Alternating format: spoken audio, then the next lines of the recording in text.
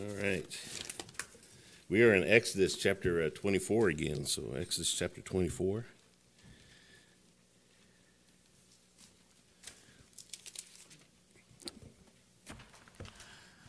All right. Exodus chapter 24, they're getting ready to enter into the promised land. Last week we saw, if you will, the leadership that God had appointed to take and to bring them into the promised land. And now they're getting ready. What's going to happen if you read the rest of the chapter here, Moses is getting ready to go up in the mountain to receive the Ten Commandments, get to be face-to-face with God. Before that happens, he has to take and do some things. We'll look at that here as we go into that. But he's talking about accessing the promises, okay, or doing what it takes to go into the promised land, all right? And to do that, he gives us a couple symbols here that helps us to understand, if you will, a few of the promises of God. So anyhow, let's read again, Exodus chapter 24, and look at verse 1. The Bible said, he said unto Moses, come up unto the Lord, thou and Aaron, Nadab and Abihu, and the 70 of the elders of Israel, and worship ye afar off. By the way, that mirrors church leadership. We also need to remember, hopefully we saw that we as Christians have these same leadership roles. Some of us are prophets to people, telling the word of God. Some of us are intercessors as priests, praying for the people of God, or going between God and a lost person or even a saved person. And then the leadership, or the 70, were the ministers of God, okay? Just the different ministries that they were getting. And so, like I said, it did parallel the offices of the church, but it also parallels our opportunities as believers. We should never think, if you will, you guys ever heard the term clergy and laity? You guys ever heard that? So what is clergy? Anybody know? Yeah, clergy essentially means ministers. Okay, that's essentially what the word means. So would I be clergy? So when that make you laity? Now you know I'm setting you up. Because the word laity means ignorant. And please take this the right way. In a sense, laity means you don't know anything. So in a sense, you can't help yourself. You can't help other people. Can I tell you, clergy and laity are terrible terms. They're awful terms. You don't have the professional ministry and all the ignorant people out there. Can I just tell you this? We all are a kingdom of priests. We all have opportunities to minister the word. We're to go into all the world and preach the gospel. You all understand? And so it's very important for us to understand that the church might want, if you will, us and them. But God never intended it that way. God wants us, if you will, to take and accept our roles and realize the important place that we have in people's lives. And so, if you will, that's a hobby horse. I just had to write it for a second here, if you will. The Bible says in verse 2 then, it says, and Moses alone shall come near the Lord, but they shall not come nigh, neither shall the people go up with him. Now, that's an important verse in the sense that here in a second, he's going to say all of them came up before the Lord, and they saw the Lord, okay? Well, you need to keep that in the context, because you remember that even Moses said, Lord, let me see your face, and God said, you can't see my face. No man has seen a God at any time and lived. Why? God is holy. He cannot have sin in his presence. Sin is driven from his presence. If we were to see God in his full glory, we would die in our flesh, in our sinful flesh, if you will. And so, if you will, he's talking about coming and coming as close and as intimate as Moses could come. But please remember this also, the law can only take you so far into the presence of God. Okay? But again, verse 3, the Bible says, and Moses came and told the people all the words of the Lord and all the judgments, and all the people answered with one voice and said, all the words which the Lord has said, we will do. And by the way, they said that at least 4 times. At least 4 times. All that the Lord has said, we will do. He says it twice in this chapter. All that the Lord has said, we will do. They said it again, I believe, in chapter 16. All that the Lord has said, we will do. In the book of Deuteronomy, all that the Lord has said, we will do. Well, we might see something about that here today, okay? The Bible says in verse 4, it says, and Moses wrote all the words of the Lord and rose up early in the morning and builded an altar under the hill. By the way, what if he wrote all the words of the Lord, what did he write? It's kind of a silly question, but what did he write? Okay, very good. Everything God told him to write, very good. Okay, no less, no more. All right, but think about what do we know that he wrote? 10 Commandments, okay. But part of the Ten Commandments, remember, we've already looked how to administer the different commandments, okay? Here's the commandment, and in a sense, he says, keep these things so that you can stay in the land, okay? And if you will, it's an agreement, or it's an accord, or it's what we call a covenant. Literally what he's writing down is, it's in a sense, it's a contract between two people. That's essentially what he has written here, okay? A contract between a holy God and between the people. And they've read the contract just like we all read all the contracts that we get put in front of us too, right? My daughter-in-law is the only person I know that reads everything that's put in front of her and says she's wise to do that. Amen? Maybe, do you do it too? Yeah, very good. I figured you might too. But that's not criticism. I read so poorly that it's hard to read some of those documents. By the way, have you ever noticed that some of those documents are like in micro print, and it's like, for those of you who don't know what this is, that's a magnifying glass. And it's hard to read all those contracts. And so, to be quite honest with you, many of us, you guys bought a house? You need to sign this. Okay, read it and sign it. Okay, read it and sign it. Read it and sign it. Read it and sign it. Well, I will tell you this. I sped read some of those. Okay? My whole point is this. Ultimately, that might cost you.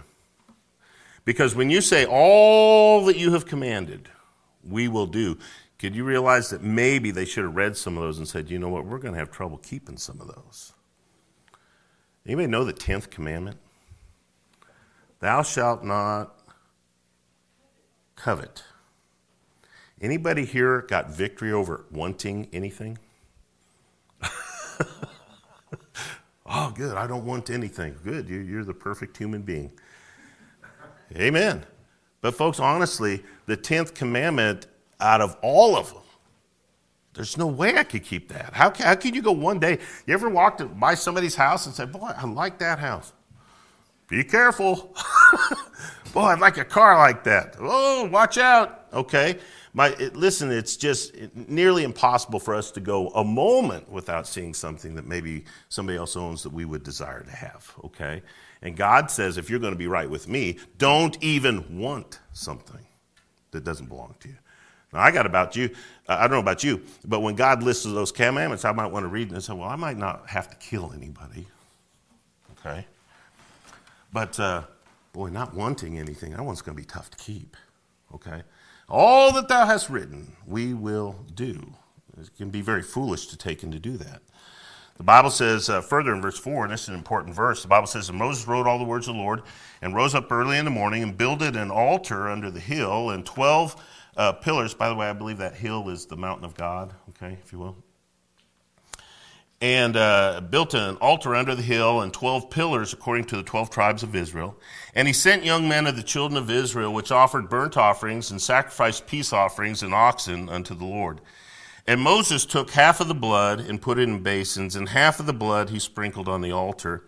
And he took the book of the covenant, that's what he just wrote, see? The book of the covenant, and read in the audience of the people, and said, all that the Lord has said we will do, and be obedient. See, they said it again. And Moses took the blood and sprinkled it on the people, and said, behold, the blood of the covenant which the Lord hath made with you concerning all these words. They just made a covenant. So let's pray. Father, we love you. We thank you for the privilege to take and to read your word. Father, open our understanding. Give us guidance by your Holy Spirit, who alone helps us to know. And Father, be with those who are apart from us today. Lord, many are out today for sickness and for other issues. Father, I just pray, Lord, that you'd minister to them. Encourage them, strengthen them, heal them. And Father, we do thank you for those wonderful things that we get when we get to be Christians. One thing, casting our cares, knowing that you are the great physician, and Lord, that you can heal. Father, we love you. We thank you for your goodness now. In Jesus' name, amen. And so notice a couple of things about accessing promises. The first thing that we see is in verse 4. I said it was an important verse. And it's not just because of the words that were written down, but notice what it says. It says he built an altar under the hill and then 12 pillars, okay? Now, I have mentioned a book about the Mountain of God.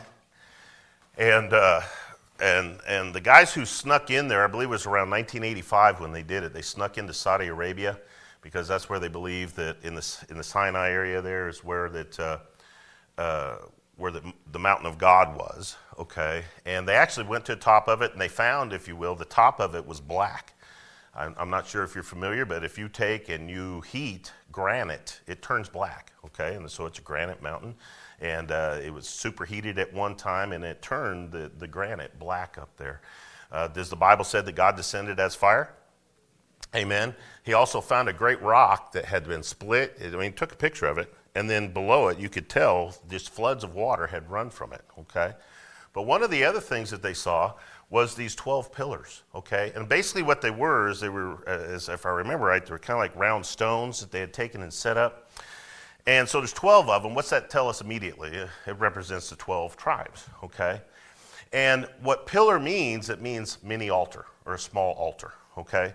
And so if you will, they had one small altar for all 12 tribes, and then they had one big altar for the nation, if you will, okay? And then the Bible says in this passage of Scripture that he sent young men out to take and to make the sacrifices. And so they took the animals, they made the sacrifices. Now, what is the most important, or one of the most important things about the sacrifice? What do you do immediately upon sacrificing the animal? You collect the blood in a basin, okay? And so what they do is they would take and they would cut the throat, and they would empty the blood, okay, therefore representing the life, okay, taking the life of the animal, right? The innocent dying for the guilty. It's a picture of Jesus Christ. It's a picture that started in the Garden of Eden. Amen. And so they would collect all that blood. And he said that they took half of the blood, and if they will, they applied it to the altar, all right, to sanctify it, to cover it in the blood, okay? Without the shedding of blood, there is no remission for sins. And so, if you will, it's a picture of Jesus Christ shedding his blood for us, okay? And it covers our sins, and that's what makes us approachable unto God, okay? We'll look at this further here in just a second. But the thing was interesting is, if you will, Moses made the one sacrifice for the whole nation, but then the young men went and made the sacrifices for each tribe, okay? And then he took the blood, the Bible says, put it in a basin, and then he sprinkled it. I got to be honest with you, I don't know what sprinkled means, all right? But the picture is they would make a brush out of hyssop. You've heard about that. And they would take and they would dip it, and so I'm assuming that he goes like this, okay, some type of ceremonial thing. And the Bible says that he put the blood on all the people. Now, I'm not trying to be clever here, but how many of y'all think he honestly put the blood on 3 million people? And so, if you will, there's a certain aspect that we need to read this Word of God in the figure of speech in the way that is intended. Still literally interpreted, okay? But what he's saying is he took and he covered the altar, okay? And then, if you will, he covered the people all the but. So most people believe this, that when he covered the altar, he also covered the pillars, okay? He covered all the pillars, them representing all the people, okay? And so, if you will, I'll show you that here in just a moment. And so, as a matter of fact, if you want to see that, notice what the Bible says in chapter 19, verse 22. Exodus 19 and verse 22, okay? The Bible says it this way. It says, "And let the priests also, which come near unto the Lord, sanctify themselves, lest the Lord break forth upon them." And so, if you will, Moses was commanding the younger priests, the younger men, that's who they were. I believe they were the priests who were taking and applying this. And then, like I said, half for the altar and then half for the people. That's what the Bible says in verse 8. Now, if they apply the blood, if you will, they are agreeing to the covenant, all right? How do we agree to a contract? We sign it, right? And so, if you will, by them accepting the blood, then they are accepting the contract or the covenant, okay? As a matter of fact, one of the expressions for making a covenant is called to cut a covenant. How many of y'all are familiar with Genesis chapter 15? You remember when God took and he made the covenant with Abraham? One of the things he did, he took an oxen, and the Bible says he divided it in half, okay? Now, my understanding is this, is that they would do that like on a ravine, okay, type of a V. And when he cut the animal, this is kind of silly to say, but the blood would run. And then he did a lamb, And then he did a bird, and I'm trying to remember if he did a goat too. I can't remember. We'll look there here in a second. But if you will, he took and they divided this. And if you will, what it does is it produces a river of blood. Okay? And what would happen when two people made a covenant, in a sense, they would take and they would come together and they would walk down this river of blood, okay? Meaning, think about it, it would be on their feet, it would be on their hands. And so, if you will, they cut a covenant, and the blood, I don't know any other way to say it, but it's a blood oath. Meaning this, I'm going to keep my side, you keep your side. Okay? Y'all understand that? Now, there was something unique about, if you will, the covenant. We'll look at that here in a second. But we're still looking at the pillars. But we'll get to Genesis 15 here in a second. Go to Hebrews chapter 9 is what I want you to see, though, at this point, okay? Because in Hebrews chapter 9, I want you to see verse 19. Hebrews chapter 9. And look at verse 19. The Bible says, "For when Moses had spoken every precept to all the people according to the law," by the way, did he do that? In our text, did he do that? Bobby said he read the covenant before all the people, right? He read what he wrote. So that's what he did right there. The Bible says he took the blood of calves and goats with water and scarlet wool and hyssop and sprinkled both the book and, see, the Bible says all the people. Now, honestly, that has to be metaphorical. There's just no way if there is 3 million people, there is no way he took and did that. Now, he might have given it to the priest, and maybe they delegated it. Who knows? Okay, but the Bible does say that they were all, if you will, covered, if you will, in that blood. Now, this is, in a sense, a similar picture to our Lord's Supper. Notice what the Bible says in 1 Corinthians 11. Now, it's not the same thing, but I'm just trying to make a comparison here. 1 Corinthians chapter 11, look at verse 25. And the Bible says, Jesus, this is, of course, the Lord's Supper here. It says, "After the same manner also he took the cup when he had supped, saying, 'This cup is the New Testament.'" By the way, anybody know what New Testament means if you put it in Old Testament words? This is a new covenant, okay? And by the way, that was a promise that God made to the nation of Israel. He said, "I'm going to make a new covenant with you." Okay, why? Because you couldn't keep the first covenant. Okay? So I'm going to make a new covenant with you, a New Testament with you, because you couldn't keep the first one. Okay? And so that was a wonderful promise of grace that God gave them. Continue there. The Bible says, it says, "This cup is New Testament, my blood. This do ye as oft ye drink of it in" what? "Remembrance of me." And so he's very clearly here saying that you need to drink my blood. Okay? There, they needed to receive the blood. Okay? Well, in a sense, how do we drink the blood or receive the blood of Jesus Christ? It's certainly not figuratively. It's certainly not literally, because we can't drink his blood. Remember, they asked the question, how can this man give us his blood to drink? Okay? Did he not? All right? And so they said that. And so they asked that question. Well, God represents, if you will, our association with the sacrifice. Blood, represents our association with the sacrifice. Matter of fact, Jesus taught that to the point that the people's minds just kind of went, what? In John chapter 6. Would you go there, please? In John chapter 6. Look at verse 52. That's where we're going. John chapter 6, verse 52. And the Bible says, "The Jews therefore strove among themselves, saying, 'How can this man give us his flesh to eat?' Then Jesus said unto them, 'Verily, verily, I say unto you, except ye eat the flesh of the Son of Man and drink his blood, ye have no life in you.'" Now, can I tell you, God sometimes gives us these to help us to understand what he means when he's speaking. Because a minute ago it said he covered all the people, okay? Well, what he's meaning is this, is when we applied the blood, all the people were covered, okay? When we applied the blood, all the people were covered, okay?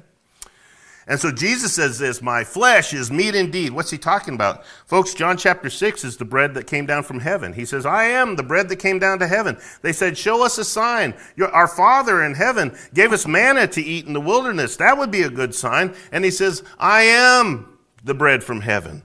And my flesh is meat indeed," bread. That's what meat is, okay?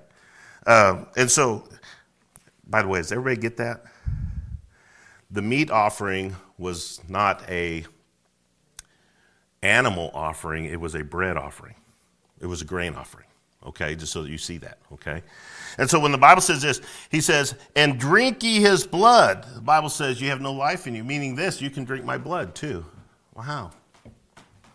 Folks, when we take the Lord's Supper and we eat that little unleavened cracker, okay?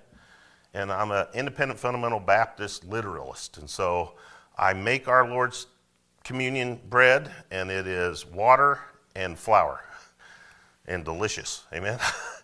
It's water and flour. Why? Because it's just the whole idea is you're eating bread, not leavened bread. I have literally been served in churches bread with pores in it. Well, folks, to have pores in it has to have leavening.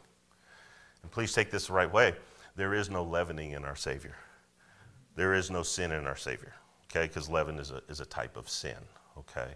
And so if you will, we eat that. Now, what do we do when we partake of that? This do in remembrance. What are you remembering?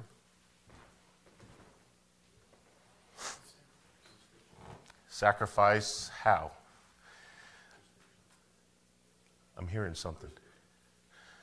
Yes, and I'm not trying to take it farther than that. You're correct, okay? But please take this the right way.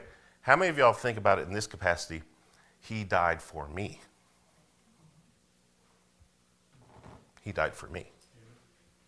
Okay? And when you take the grape juice, fruit of the vine, whatever you want to call it, fruit of the cup, you're drinking his blood. Okay? Is that what he says? Because when he did the Lord's table, he was talking about, this is my flesh, indeed, and this is my blood, which is drink, indeed. Okay? But he's not saying, listen, I'm only being ridiculous to make a point. He didn't cut a piece of his flesh off and give it to them. He was not trying to be literal. He was trying to say, when you eat the bread, think of my sacrifice for you. And when you drink the blood, think of my shedding my blood for you. And think about this. What is the consequence of that? Well, knowing these things, what manner of man ought ye to be? Meaning what?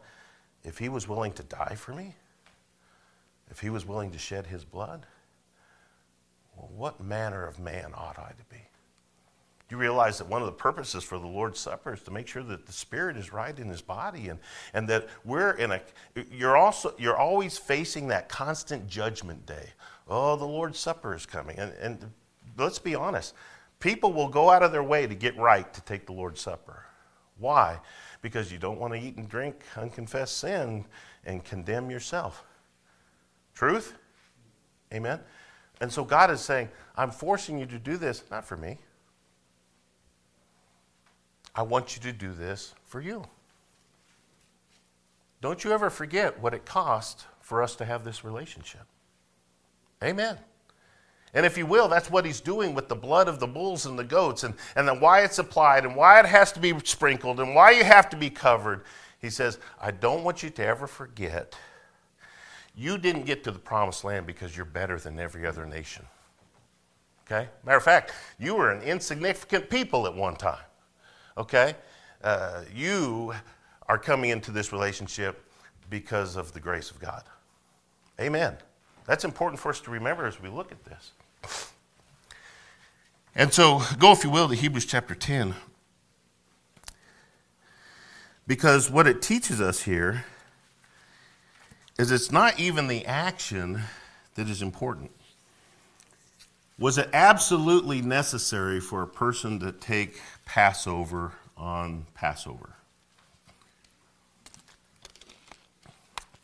I ask that question on purpose because the answer is no. If you're unclean, you can't partake of the Passover meal.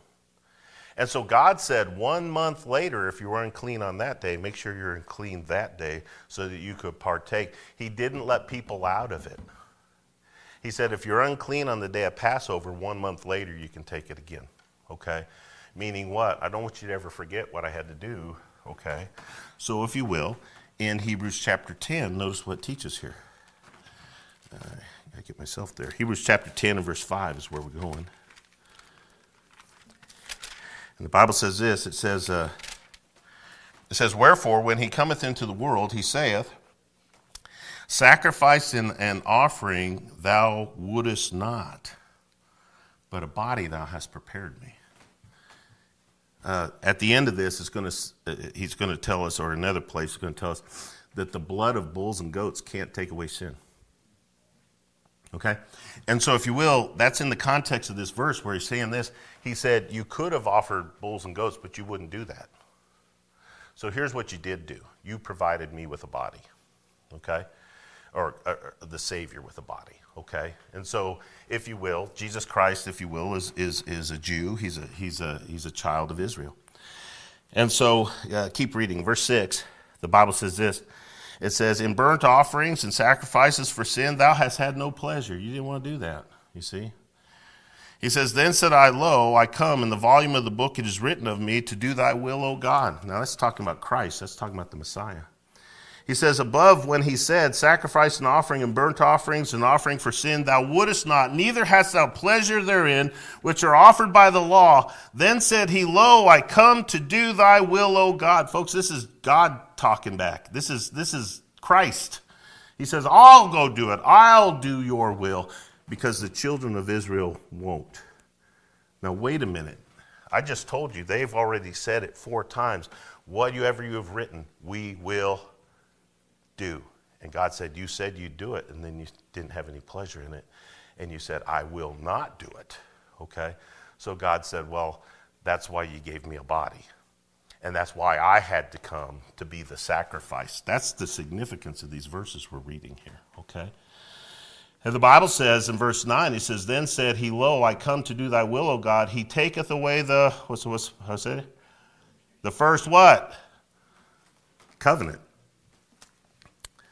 That he may establish the second, or the new covenant. Amen. By the which will we are sanctified through the offering of the body of Jesus Christ. Say it with me, because these are some of the best words in the Bible. Once for all. Amen. Great words, great words. Amen. And so, if you will, that is the altar of sacrifice. And ultimately, they had to have faith that that blood that was covering the altar covered them. Okay? If they didn't have faith, did it cover them? No. For by grace are you saved through, how long has that been true? Forever. Okay? For by grace are you saved through faith. And as long as they went through the ceremonies and had the faith that they were covered by the blood, okay? If you will, it applied to them. All right? And so those are the altars. We also saw the covenant, okay? And we saw the covenant with Abraham. I've already talked about that a little bit. But here's what I want you to see, okay? The covenant was in verse 4. Go to Genesis chapter 15, because that's where we're going. Thank you, brother. In Genesis chapter 15, let's go there, okay?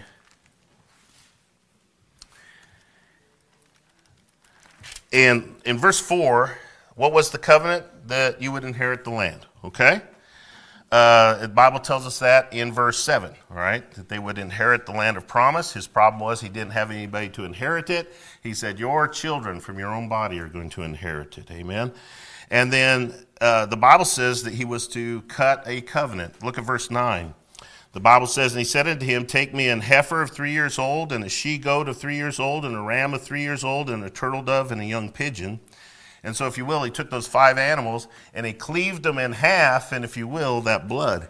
Now, please take this the right way. The way it should have happened, okay, is then Abraham and God somehow, maybe an angel, okay, the Bible says there was a lamp, okay, that was a picture of God, if you will. And they should have taken and walked down that bloody trail. But what's the Bible say? I believe it's in verse 12. The Bible says that he caused a sleep, or a deep sleep, to come upon Abraham. Meaning what? Could he have possibly walked that? He did not. What did walk that? That lamp. God did. And so if you will, when it comes to that covenant promise with Abraham, God says, I will, I will, I will. You have nothing to do with it. This is an unconditional promise to you. Please take this the right way. Whosoever shall call upon the name of the Lord, what? Not because of anything you did, but because of what God did. Y'all see it? But see, when he made his covenant with Moses, he said, write it down, cut the animals, okay? And now make your pledge.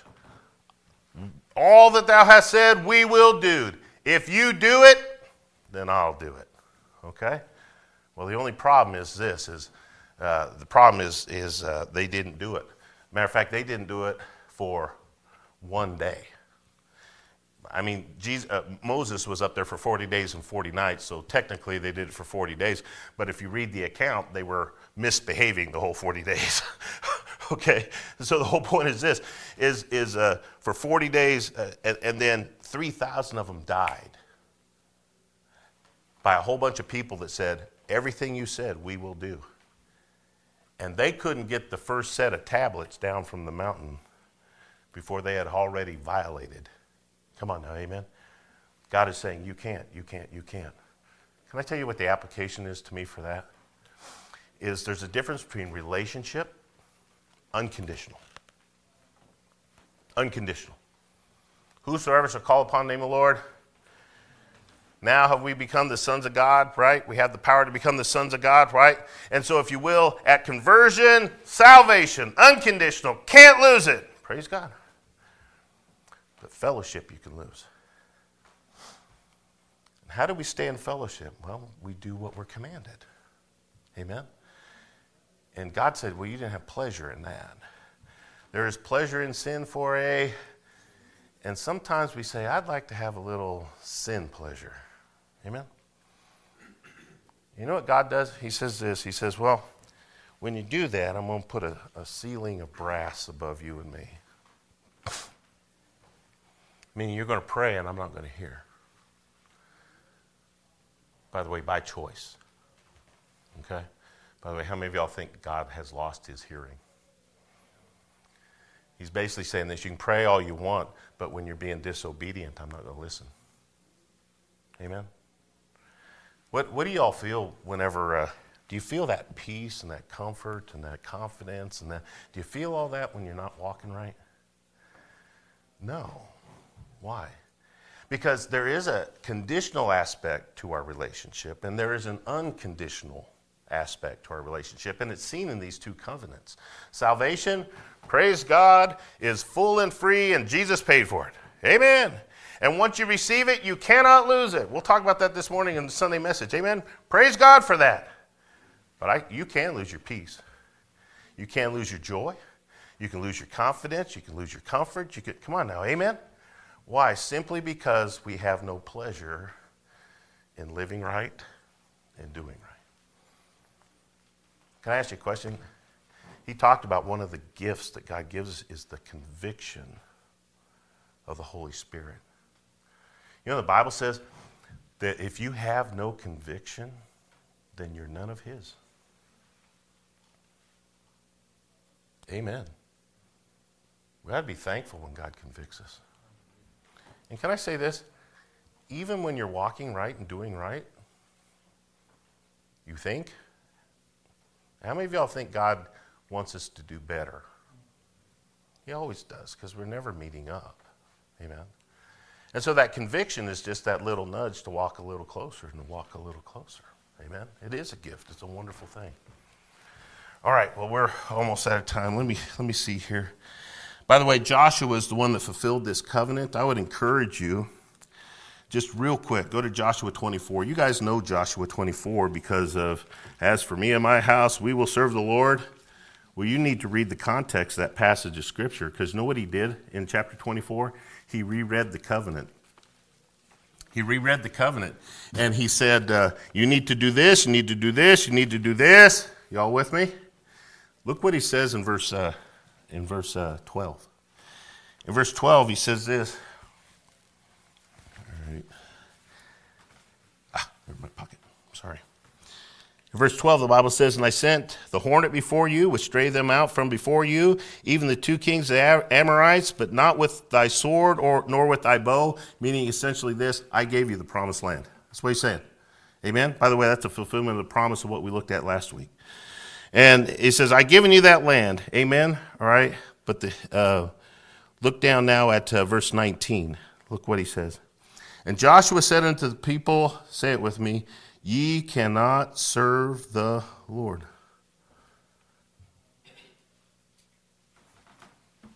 Are you catching that? He read them the covenant. He's already has the history of them not being able to keep the covenant. And he looks at them and he says, you cannot keep this covenant.